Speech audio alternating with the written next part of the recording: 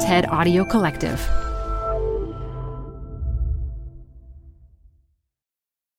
Almost a decade ago, I was recognized as being one of the top 40 business school professors under 40. It's an annual award where you're nominated by students, then vetted by the organization giving the award, and ta-da, the list appears. I was so touched and honored to be recognized alongside colleagues I respected and admired. It felt really good. It was in my early years of being a professor, so this accolade made it feel like all the hard work had paid off. But then I got a call from my school's PR saying that I had been removed from the list. At the time, students could post comments on the recognition site, and a couple of students posted some, let's say, not so flattering things about me. And the organization decided I no longer deserved the recognition. I was livid. I mean, utterly upset, heartbroken, and to this day, the thought of it brings tears to my eyes. And I'm telling you about this experience to point out how powerful negativity online can be, even when it may just be a couple of angry people saying unverified things. And I am by no means a perfect professor, but I think it's messed up that for people who have some type of public profile, just doing our jobs makes us vulnerable to online trolls, naysayers, critics, whatever you want to call them. But what are you supposed to do when this happens to you? I couldn't write something nasty back without seeming totally unprofessional. And yes, my university and I fought it, but ultimately we lost the battle. Well, today's speaker talks about one very unique response we could have to online critics that I think we can all learn from. This is TED Business, and I'm Modupe Akinola. Today, we're going to hear from Dylan Marron, who made a name for himself posting videos online that satirize social injustices. His work stirred up a lot of online hate. In fact, he now hosts a podcast called Conversations with People Who Hate Me. He's working on a book right now about fostering radical empathy on the internet and having difficult conversations with people who say hurtful things. After the talk, I'll share additional thoughts on how to deal with hurtful comments. But first, a quick break.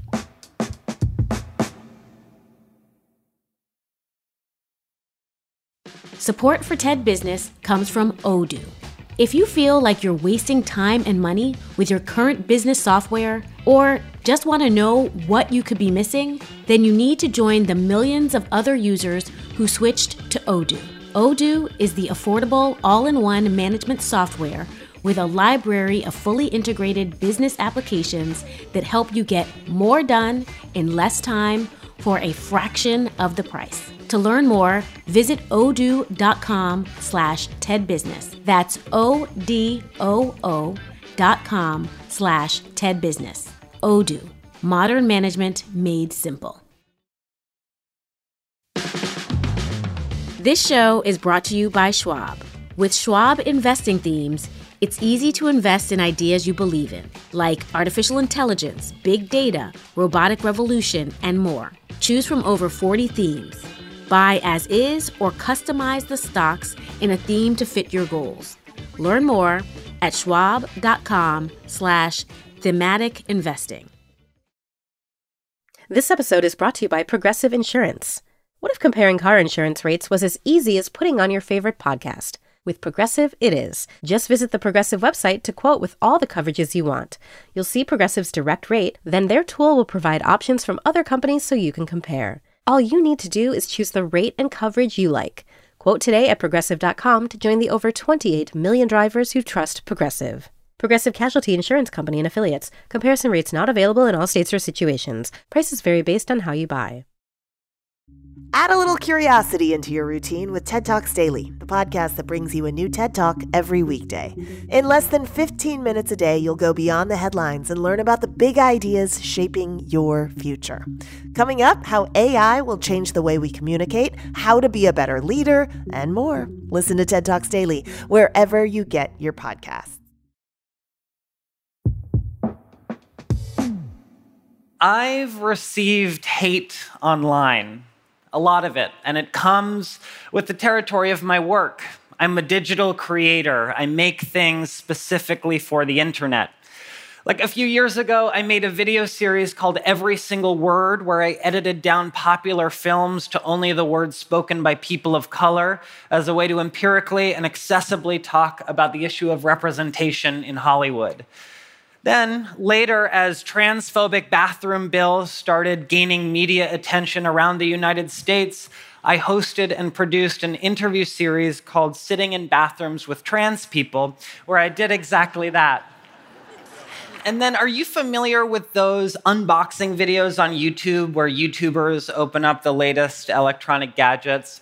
Great, so I satirized those in a weekly series where instead I unboxed intangible ideologies like police brutality, masculinity, and the mistreatment of Native Americans. My work, thanks. One person applauding, God bless. Mom, hi. So my work became very popular. I got millions of views, a ton of great press, and a slew of new followers. But the flip side of success on the internet is internet hate. I was called everything, from beta to snowflake, and of course, the ever-popular cuck. Don't worry, I will break these terms down for you. So beta, for those of you unfamiliar, is shorthand online lingo for beta male. But let's be real, I wear pearl earrings and my fashion aesthetic is rich white woman running errands, so I'm not angling to be an alpha. Doesn't totally work.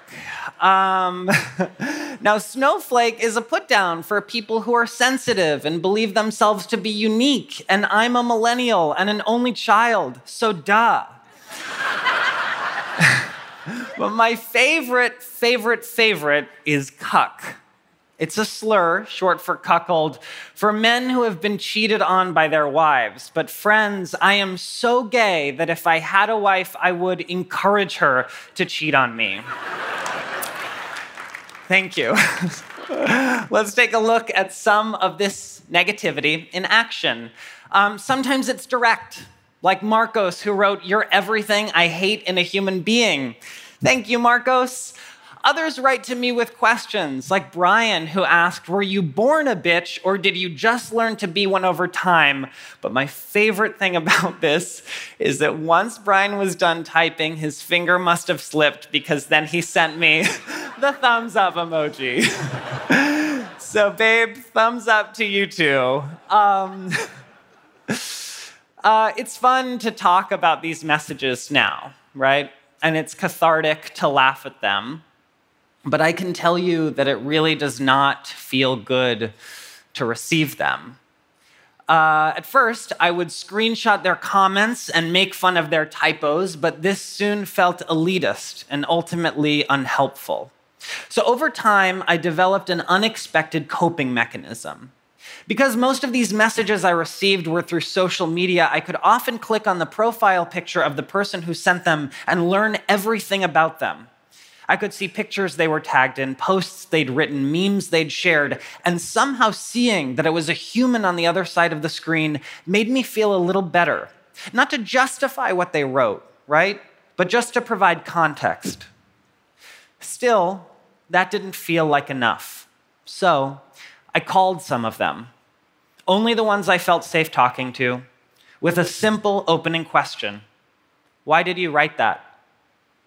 The first person I spoke to was Josh. He had written to tell me that I was a moron, I was a reason this country was dividing itself, and he added at the end that being gay was a sin. I was so nervous for our first conversation. This wasn't a comment section, so I couldn't use tools like muting or blocking. Of course, I guess, I could have hung up on him, but I didn't want to, because I liked talking to him, because I liked him. Here's a clip of one of our conversations. Josh, you said that you're about to graduate high school, right? Mm-hmm. How is high school for you? Am I allowed to use the HE double hockey stick word? Oh, yeah, you're allowed to. It was hell. Really? And it's still hell right now, even though it's only 2 weeks left. I'm a little bit bigger. I don't like to use the word fat, but I am a little bit bigger than a lot of my classmates, and they seem to judge me before they even got to know me. That's awful. I mean, I also just want to let you know, Josh, I was bullied in high school too. So did our common ground of being bullied in high school erase what he wrote me? No. And did our single phone conversation radically heal a politically divided country and cure systemic injustice? No, absolutely not, right? But did our conversation humanize us to each other more than profile pictures and posts ever could? Absolutely. I didn't stop there, because some of the hate I received was from my side. So when Matthew, a queer, liberal artist like me, publicly wrote that I represented some of the worst aspects of liberalism, I wanted to ask him this. You tagged me in this post. Did you want me to see it? I honestly didn't think that you would. Have you ever been publicly dragged? I have been. And I just said, no, I don't care. And did you not care? But it was hard.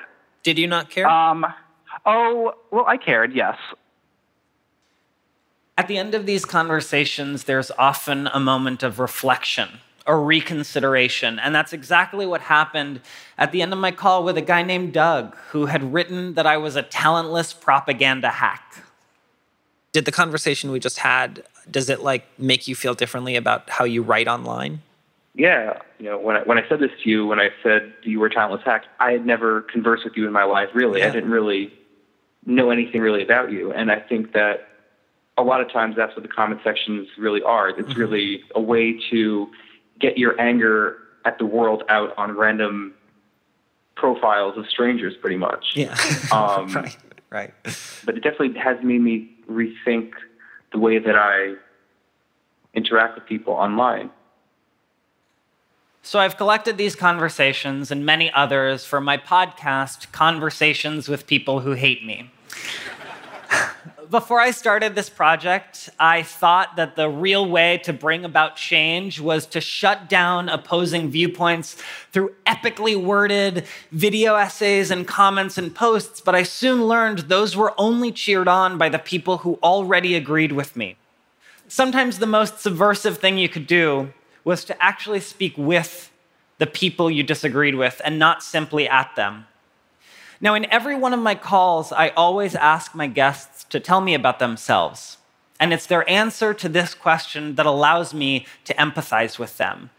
And empathy, it turns out, is a key ingredient in getting these conversations off the ground, but it can feel very vulnerable to be empathizing with someone you profoundly disagree with. So I established a helpful mantra for myself. Empathy is not endorsement. Empathizing with someone you profoundly disagree with does not suddenly compromise your own deeply held beliefs and endorse theirs. Empathizing with someone who, for example, believes that being gay is a sin doesn't mean that I'm suddenly going to drop everything, pack my bags, and grab my one-way ticket to hell, right? It just means that I'm acknowledging the humanity of someone who was raised to think very differently from me. I also want to be super clear about something. This is not a prescription for activism, right? I understand that some people don't feel safe talking to their detractors and others feel so marginalized that they justifiably don't feel that they have any empathy to give. I totally get that. This is just what I feel well suited to do. I've reached out to a lot of people, and some have politely declined, others have read my message and ignored it, some have blocked me automatically when I sent the invitation, and one guy actually agreed to do it and then 5 minutes into the call hung up on me. I'm also aware that this talk will appear on the internet. And with the internet comes comment sections, and with comment sections inevitably comes hate. So as you are watching this talk, you can feel free to call me whatever you'd like. You can call me a snowflake, a cuck, a beta, or everything wrong with liberalism. But just know that if you do, I may ask you to talk. And if you refuse or block me automatically or agree and hang up on me, then maybe, babe, the snowflake is you. Thank you so much.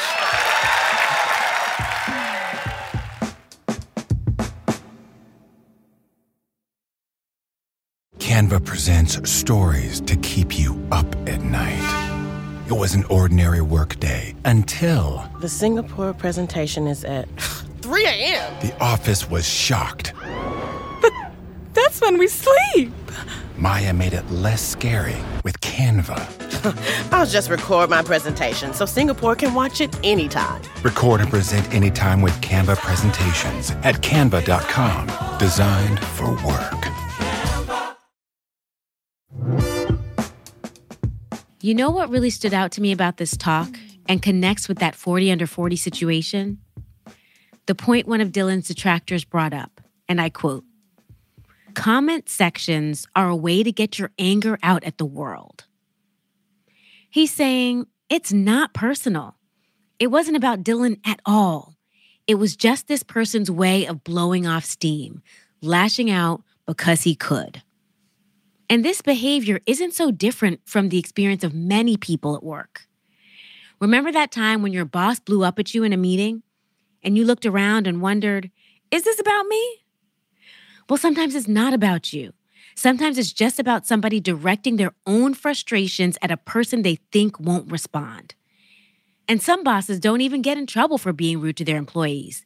Just like most online commenters never face any real-life consequences for anything they write. So one thing to remember when you're on the receiving end of some person's anger is that it's probably not really about you.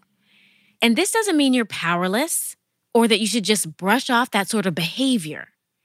Maybe like Dylan, you can react with an invitation to have a conversation, which encourages the other person to see you as a real human, as someone who was harmed by their words.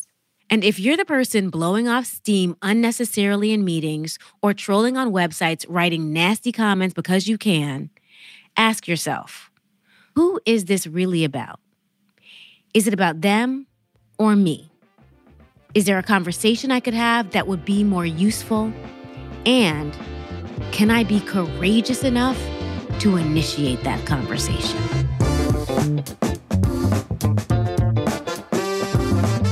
That's it for today. This episode was produced by Maria Luisa Tucker, researched by Cassie Brabbaugh, and fact-checked by Eliza Solomon. Our mixer is Sam Baer, and special thanks to Anna Phelan, Michelle Quint, Corey Hagem, and Colin Helms. I'm Modupe Akinola. Talk to you again next week.